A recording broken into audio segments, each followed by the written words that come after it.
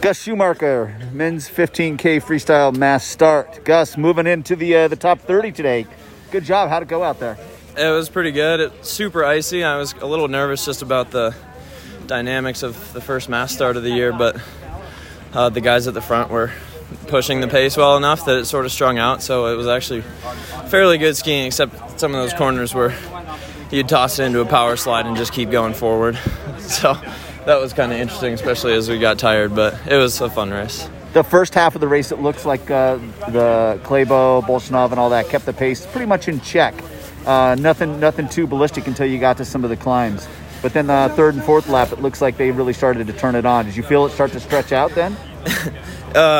Yeah, I guess my last comment maybe disagreed with that one, because it felt like they were, at least through the flats, they were moving, it felt, the whole time.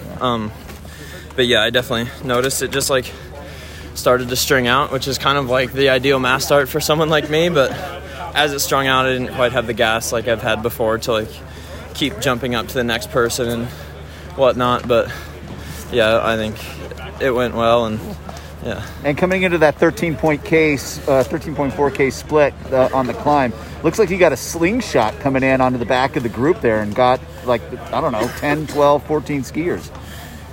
Oh, at the beginning of the last climb? Yeah. It didn't. Maybe I didn't. I don't know if it passed 10 people, but I think it definitely like it really strings out sometimes, and you're looking way down the straight, and then the speed slows down, and suddenly you're pretty close. But it's a lot more work to get them when you're on the hill. Yeah.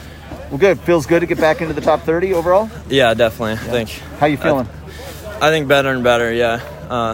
That cold at the beginning was slowed me down a little bit, and I think every day I felt like a little more energy and a little more rested. So, cool. Looking forward to Val di Fiemme. Right on. Congrats, man. Thanks.